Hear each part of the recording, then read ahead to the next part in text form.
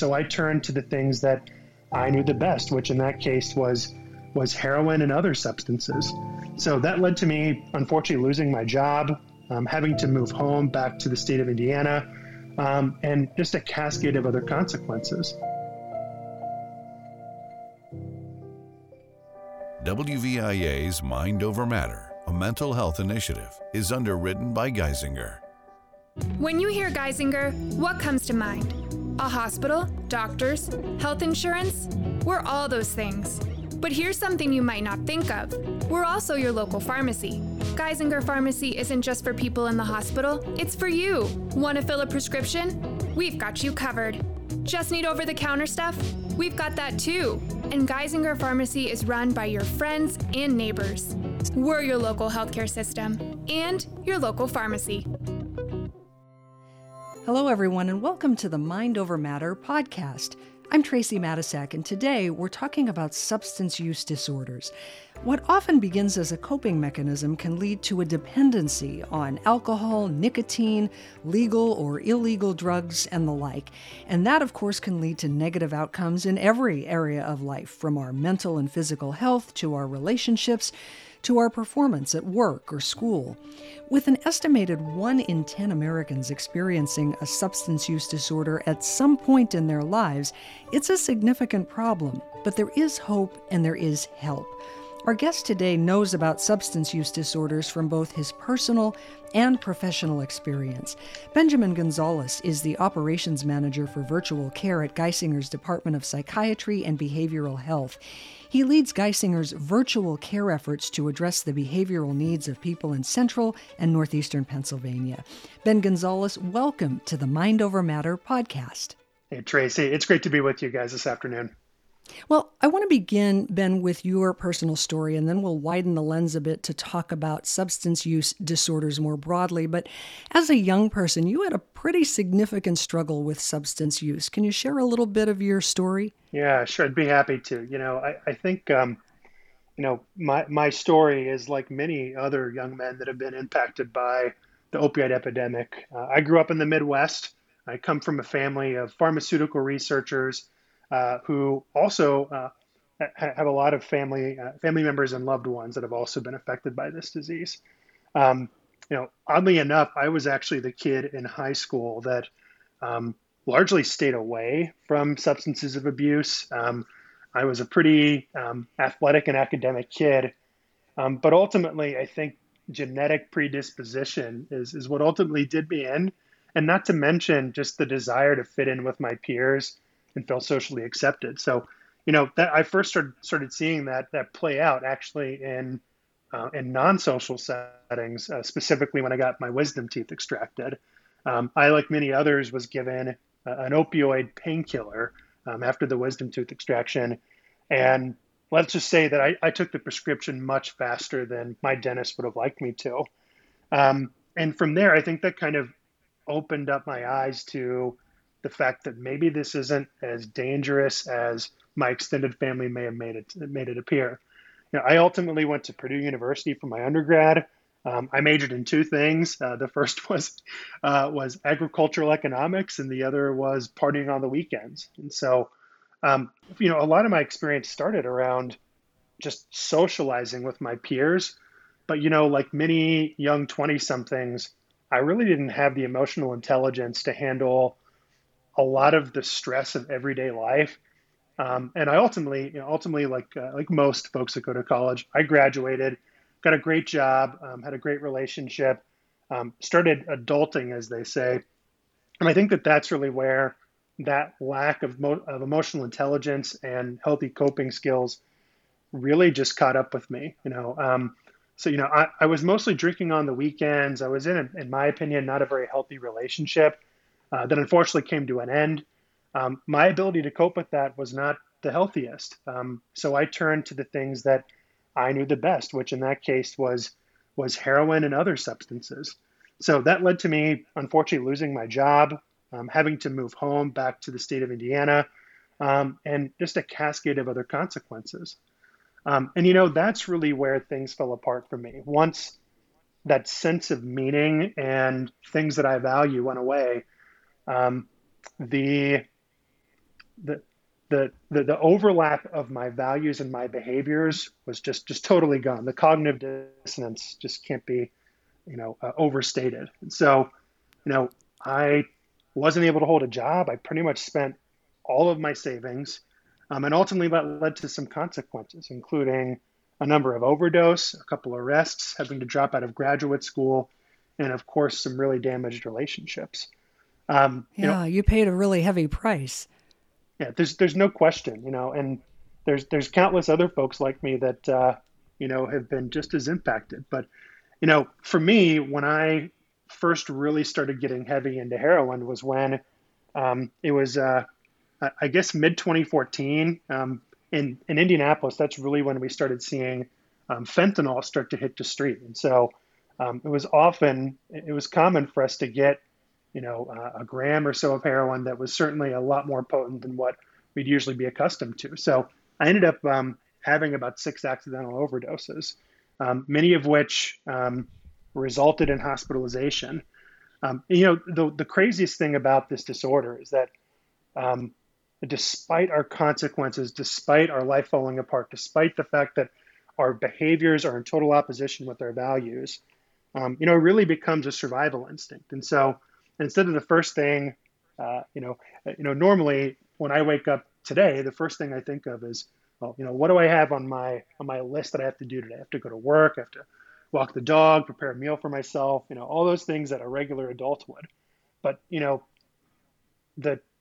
my substance use disorder, and for so many other with my diagnosis, it really becomes a survival instinct. Your brain literally gets rewired and begins to interpret that substance that you are dependent upon, just like a survival instinct. So my body interprets heroin, cocaine, all the other things that I abused the same way that it interpreted the need for food, water, and shelter, and all those things that keep me alive. You said earlier that there is often a very short window of time for someone who is struggling with substance use to have a willingness to get treatment. And I wonder, when did that happen for you, or what brought you to that point, and how big a window was there for you to get treatment? Yeah, it's a great question. Like I said, the consequences were really starting to stack high. And so, there were several occasions where, I'd either been hospitalized or landed myself in the Marion County Jail in Indianapolis. And after a few of those times, my family, loved ones, whoever it might be, attempted to take me to treatment. And even in that moment, a couple days after getting out of the hospital, the willingness to seek care was pretty much gone at that point. There's a term that we use for that. It's called pre-contemplation. It's basically where we completely negate the consequences and the chaos that our disorder is creating in our life. And despite that, we really just forgo the things that we know are going to help and save us. Ultimately, me landing in treatment was a result of my 6th overdose. In that case, my family actually found me in our family bathroom, unconscious after a heroin overdose. Found myself in a progressive care unit with aspirational pneumonia. Again, 5 overdoses before that, 3 failed treatment attempts. And the thing that I'll never forget is the attending, who happened to be my addiction medicine specialist, essentially came in and said, Ben, what are you going to change? And if there's one thing you should know about me, it's that I can often be pretty arrogant. I think the same can be said with a lot of people with substance use disorders, pre-contemplative, like I said. But in that moment, I think because of the consequences and because I'd finally come to terms with the fact that my way was never going to work, I couldn't think myself out of a thinking problem, I finally came into this palms up posture where I was willing to say, Dr. Kelly, you're right. My way's never going to work. Please take the reins and show me how to do this. So I think it comes down to a confluence of, a person like me having the humility to say, I can't do this by myself, but also having the access so that when I'm finally in that posture, that access is there for me so that my family, myself, my other loved ones can get the support that we need in, some of the hardest times in our lives. And I want to talk about access a little bit later in our conversation because that's what your job at Geisinger is all about. But I'm wondering, Ben, knowing what you know now, how might you have helped your 22-year-old self identify healthier coping strategies when you found yourself just sort of overwhelmed by life, by adulting, by just trying to figure out your path? How would you advise your 22-year-old self now? I think the most salient thing that comes to mind is the value of humility. Um, I'm a firm believer that the smartest person in the room isn't the person that's constantly saying, I know. The person to me that is the wisest and brings the most value is the person that's willing to say, I don't know, when that's actually the case. And, I think there's so much pressure on young people and probably all of us in general, regardless of your generation, to, have everything together and buttoned up and feel like we have the answers. And I'd say if I had to put it into a sentence, I'd say to myself, Ben, it's okay to not have all the answers. There's a lot of value in not knowing and having a humble posture and willingness to learn from others instead of trying to figure it out yourself. And, even 8 years into my recovery, that's what it's all about today. It's willingness to say, I don't know. And that humility allows me to accept help from others. Yeah. Well, we have much more to talk about. We certainly want to talk about access to care, and we want to get your thoughts, Ben, about what people and loved ones who are dealing with substance use disorders need to do to get started on the road to recovery. But we are going to take a quick break. More of the Mind Over Matter podcast right after this. WVIA presents a Mind Over Matter Minute. Hi, I'm Dr. Kylie Oleski from Geisinger. Sleep is essential to our health and well-being. The National Institutes of Health estimates about 1/3 of people have trouble sleeping, with 5 to 10% of people being diagnosed with a sleep disorder. The most common sleep disorder is insomnia, where a person has difficulty either falling or staying asleep, which interferes with daytime activities. Cognitive behavioral therapy for insomnia is the first-line treatment performed by a clinical psychologist. Most people can experience positive outcomes within several sessions. We all have trouble sleeping sometimes, but if it is persistent, you should talk to your doctor. The good news is that insomnia is treatable. Remember, you are not alone. For more, visit WVIA.org/Mind Over Matter or dial 211 to speak with someone who can help. Mind Over Matter is presented by WVIA in partnership with Geisinger.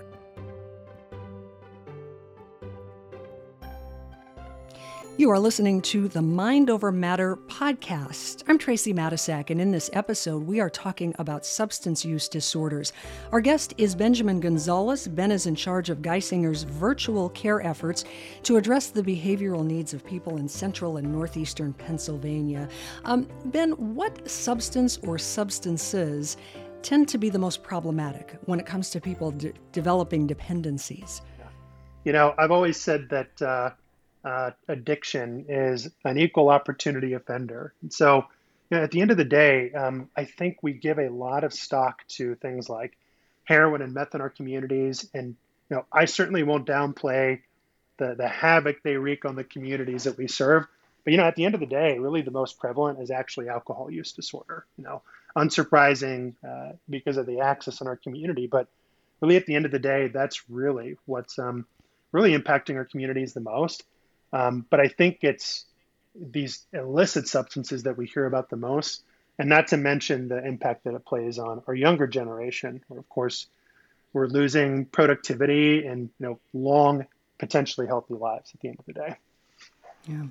In one of our TV episodes of Mind Over Matter, we talked about the huge spike in substance use disorders among young people and all kinds of other mental health issues, primarily because of the pandemic. And there is still, as you well know, an enormous need for these kinds of services.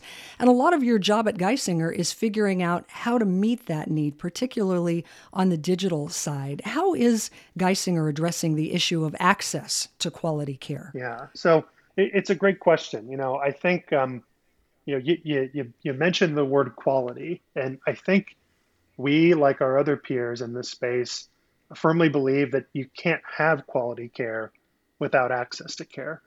You can have the most qualified clinical team with some of the best resources and best minds in this space. But at the end of the day, if that access isn't readily available, both for a new evaluation and for ongoing care, since these are chronic illnesses, you're really kind of sunk.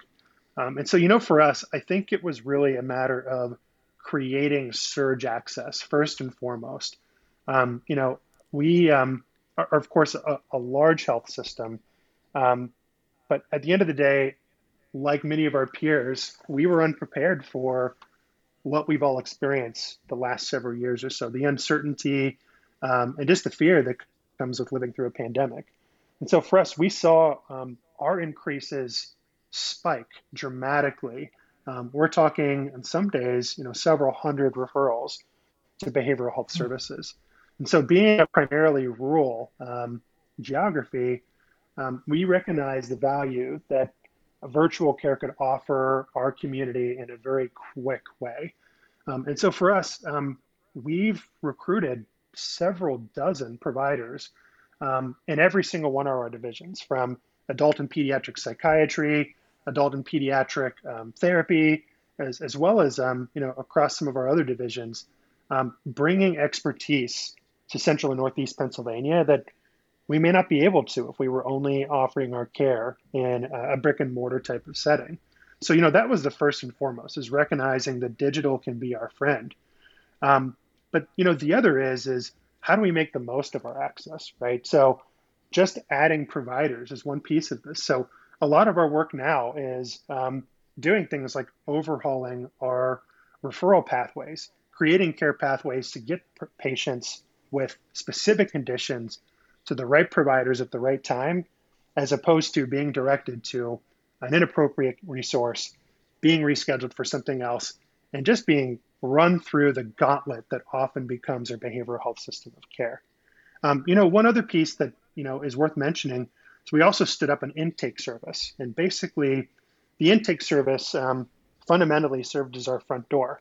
It was very common for our referrals to be redundant, unclear, or for us to have multiple referrals, mainly because we felt that the referring provider was just looking for something to stick, right? I think that's what we do when we have patients that are in crisis and need help. And so we created a service that essentially served as the front door to have a brief 45-minute conversation so we can really get to the bottom of what a patient needs, so that we can get them to the right resource the first time, and so we can also address social needs that, of course, coexist with mental health and substance use disorders. Yeah, and that is the challenge for healthcare providers everywhere, is getting people to the right kind of care at the right time. Ben, can you address cost, too, for a moment? Because recovery is not inexpensive. Not everyone can afford it. How do we work around that, and what kinds of options do people have if they're not able to do, let's say, a 90-day recovery? Yeah. So, I think whether you talk about substance use disorders or mental health disorders, of course, they're all kind of intermingled, to say the least. Now, we still have a lot of work to do to achieve parity in behavioral health and substance use disorder space. We are typically one of the lower reimbursed services, and so as a result, it is very hard to get access. And as a result, there's a lot of providers that opt to go in the direction of either self-pay or only taking commercial payers. And so often a lot of the resources that folks are looking for are a heavy out-of-pocket sum, unfortunately. I think one of the best things that's happened in the last, especially like decade or so in the substance use disorder space is the rise of evidence-based practices like medication-assisted treatment. It's really the gold standard of SUD care. I think any professional in this space would agree with that. And the great thing about it is that in almost every scenario, insurance companies will pay for it. And so we are seeing that there are emerging evidence-based practices that we feel can certainly not only lower the cost of care, but improve the efficacy and outcomes of those folks. Yeah, and I just wanted to clarify, Ben, when you said medication-assisted treatment? Yeah, so medication-assisted treatment are medications that are used to treat substance use disorders. Some great examples are medications like naltrexone, which can be used for opioid use disorders and alcohol use disorders alike. Many folks have also heard of Suboxone, which is a partial agonist that treats opioid use disorder. So they're medications that can be used in tandem with things like therapy, recovery support services, that all kind of come together to create a better outcome for patients with substance use disorders. Yeah. A few more minutes to go here, Ben. I want to squeeze in a couple more questions for you. And one is, can a person be cured of a substance use disorder, or is it more a matter of learning to kind of manage it over a lifetime? Yeah. So substance use disorders, like many behavioral health disorders, are chronic illnesses. And in the context of a substance use disorder, it is a lifelong disorder. There isn't a magical switch that you switch at some point in your journey where you say you're cured. And so I think at the end of the day, I think the best metaphor that I've heard for this is breathing underwater. There's a author and I believe a priest by the name of Richard Rohr that coined that, and he basically compared living in recovery to breathing underwater, which of course human beings cannot do. Well, I, as a person with opioid use disorder, should not be able to do things like hold down a 9 to 5, get 2 master's degrees simultaneously, own a home, maintain healthy relationships. But through the process of recovery and developing those healthy coping skills and ways of interacting with the world around us, we learn how to do things that were previously seen as impossible for people like us. So, that's really what it's all about. It's about learning a new way of living that doesn't require me to lean on the old behaviors and coping mechanisms that in the past got me nowhere. And the things that I do today really are what's largely responsible for my success personally and professionally. I'd like you to talk a little bit more about that, Ben, about what it is that keeps you moving forward all these years later. I mean, as you said, you've gotten 2 master's degrees in healthcare. You've devoted yourself to helping people with similar struggles. No doubt there can be a temptation to go back to old habits. What are you doing that's keeping you moving forward in such a positive way? It's funny you bring that up because I think what we're doing today is a great example of that. I think for me, service and giving back have been among the most important things for my recovery. I often tell my colleagues in the Department of Psychiatry that doing work that's fulfilling to me and helping other people with my diagnosis is among some of the most healthy things that I can do. But I think the other piece goes back to what I mentioned before. I think, I'm 8 years into this. I guess I'm considered an expert, which is still unbelievable for me to think. But that doesn't change the fact that I'm not the expert when it comes to my own recovery. And as long as I keep that humble palms up posture, that willingness to learn from others and recognize that I don't have all the answers, I firmly believe that things will continue to progress in the way they're going. And this beautiful odyssey that I'm on will just continue to unfurl before my eyes. Ben, I don't have to tell you that there's always been a stigma attached to substance use disorders, as there is with many mental health conditions. How do you think we're doing as a society as it relates to destigmatizing these kinds of disorders, and particularly substance use? Oh, I really feel like it's funny you bring that up because I feel like a lot of our surge in demand and that we're seeing in the community. Of course, a big part of it was COVID-19, but I also think a big part of why we've seen that sustained is because of lowering stigma in our community. I certainly won't say that we're done with that crusade, but you don't have to go too far in any social media site to see lay people really taking up the charge, and even people that aren't affected by this, taking up the charge and recognizing that removing stigma is among some of the most important things that we can do. Now, I think for me, one of the most important things that I think any layperson can do to remove stigma is using the appropriate language and recognizing the value of recovery. remove words like addict and junkie from your vocabulary and start focusing on people in recovery. Another great thing to say is I think our community is inundated with examples of what a person with an addiction looks like, but how many people have a picture of what a person in recovery looks like? Those are the things that we need to continue to promote, being recovery centered as opposed to use disorder centered. And for people who are struggling with a substance use disorder, or they've got a loved one who's in that struggle now, what would you say to encourage that person to get help, or for the family member, where do they start? Yeah. So I think the first thing, again, it goes back to that humble posture. I think it's important for us to recognize that it's okay for us to not have straight A's in this area of our life and to not have all the answers. I think that's first and foremost, is to get into that posture. But then I think beyond that, and I think this goes for both the people that are living with the substance use disorder and their loved ones, I think it's very important to remember what our values are. I think the power that loved ones have in this equation is that they know their loved one better than anybody. And of course, then they can reflect back to them, here's who you really are. Here are the things that you value. And here's how your behavior is in complete opposition to that. I think there's so much power in those relationships and how well they know their loved one that's affected by this. That brings a lot of power in helping a loved one come to terms with the fact that perhaps they need to do something about the way that they're living their life.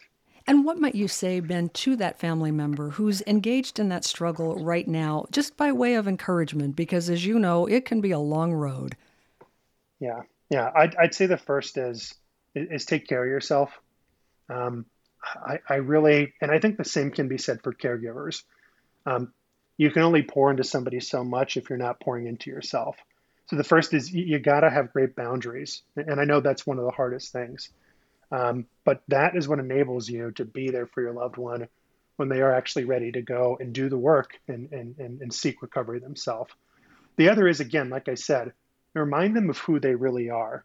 What are their actual values? And show them the opposite, show them that cognitive dissonance.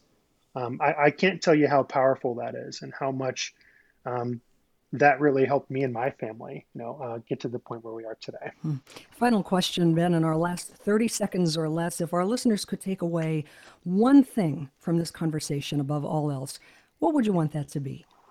Yeah, I'd say first and foremost is that these disorders that we treat in our department are just as important and debilitating as things like a broken arm or a broken funny bone, as we like to say. But the other important thing is that we are hard at work. We are your servants, doing what we can to create timely access for those of you. So we're hard at work, and we're so looking forward to helping those of you that are seeking care. Ben Gonzales is the operations manager for Virtual Care at Geisinger's Department of Psychiatry and Behavioral Health. Ben, thank you so much for sharing your story with us and for this great conversation on substance use disorders and the help and hope that is out there. It's my pleasure. Thank you. I'm Tracy Matisak. You're listening to the Mind Over Matter podcast. For more information, check out our website at wvia.org/mindovermatter. WVIA's Mind Over Matter, a mental health initiative, is underwritten by Geisinger. When you hear Geisinger, what comes to mind? A hospital, doctors, health insurance? We're all those things. But here's something you might not think of. We're also your local pharmacy. Geisinger Pharmacy isn't just for people in the hospital, it's for you. Want to fill a prescription? We've got you covered. Just need over-the-counter stuff? We've got that too. And Geisinger Pharmacy is run by your friends and neighbors. We're your local healthcare system and your local pharmacy.